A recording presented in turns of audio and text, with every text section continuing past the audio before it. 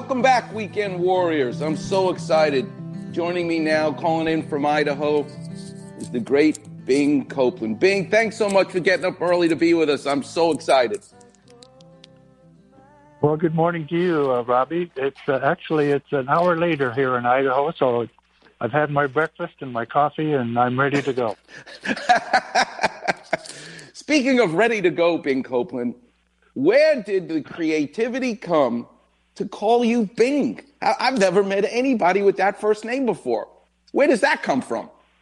Well, I was born Herbert Bingham Copeland III.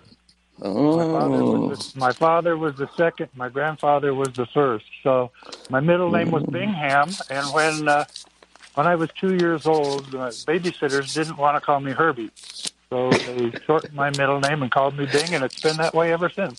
Oh, my God. You know, our paths have crossed without crossing. So, I sculpted marble in the stone that Michelangelo used in his quarry, the same exact stone. And my studio is on 10th Street and Highland in Manhattan Beach. And you'll see blocks of stone out there right now if you were to walk there. And you grew up literally a block away, right? Exactly. 9th and Highland. 814 Highland, to be exact.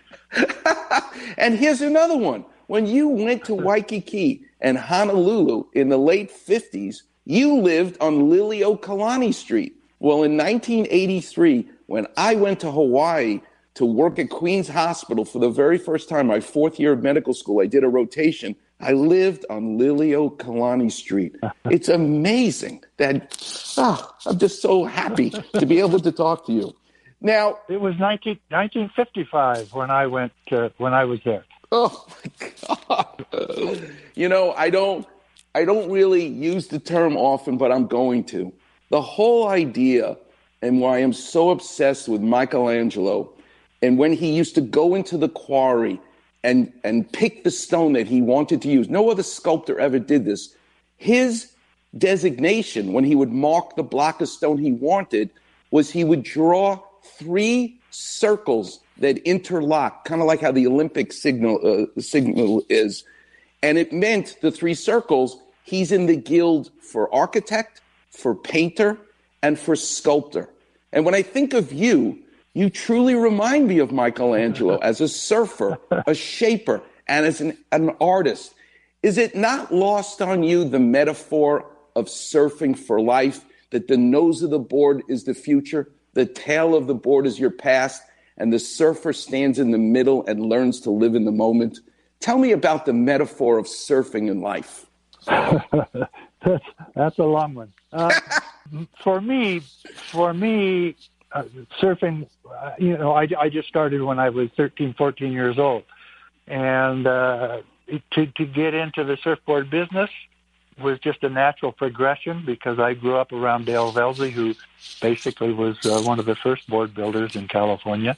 Mm-hmm. And I learned a lot from him. And it was when I did come back, I went to Hawaii for a couple of years to be in the Coast Guard, and then I sailed on a yacht for another year. But in 1959, I started my surfboard business. So it being in the ocean, being near the ocean, surfing was all that I really wanted to do. And my other option was probably to get a real job on the other side of Pacific Coast Highway, and I didn't want to go that far east. I'd love to ask you this one question, Bing Copeland, that I've always thought about, and it was told to me by a Hawaiian friend of mine.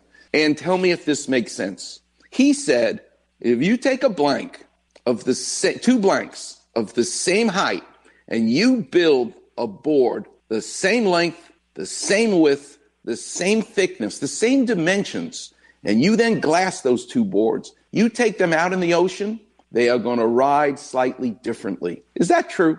Well, yeah, it depends on the rails, the bottom contour, and all that. Mm-hmm. Basically, the same length, same width, same thickness will probably float about the same, but they definitely won't ride the same if they don't have the proper characteristics in the fin and the rails and so forth. So Again, I'm going to use the Michelangelo metaphor with you, Bing Copeland, because I just think you are that great.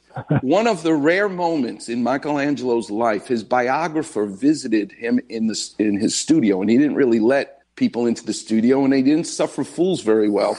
The biographer, Vasari, said he watched him work feverishly, hitting the marble with such force, pieces 3 to 4 times the size of a typical sculptor came flying off the face, like critical error. He makes one mistake, it's ruined. And Vasari said he blurted out, "Michelangelo, how do you know when to stop?" And Michelangelo turned to him and said, "When you hit the skin."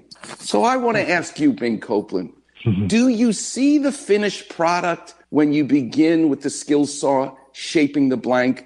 Can you get to the point where you see it before it even is taken off?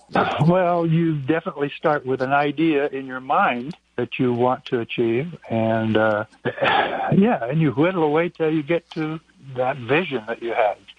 As far as designing a new model or something like that, that would be the way. Just shaping generally, a shaper, will have a certain model, and he wants to shape it the same every time. But to me, it's more fun to be inventive with new designs and new shapes. That was what I enjoyed the most about shaping surfboards. Did you have a favorite part of the process of shaping the surfboard? Just seeing your vision come out in the end is what's important.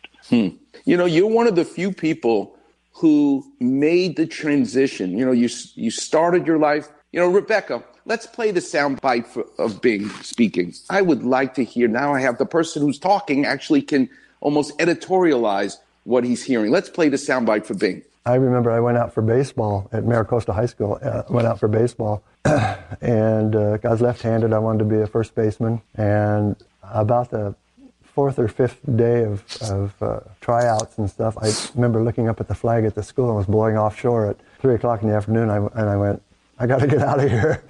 Back to the beach. And yeah, they definitely, we weren't, we would run around barefoot all the time and let our hair grow a little too long, and we were not widely accepted in those days. Bing, you remember that day when it called to you? Absolutely. Absolutely, yeah. It was a hot day. It was a Santa Ana wind going offshore, and I knew my buddies were all surfing, and the tide was right, and I was trying to be a first baseman and realized that I definitely wouldn't be first string.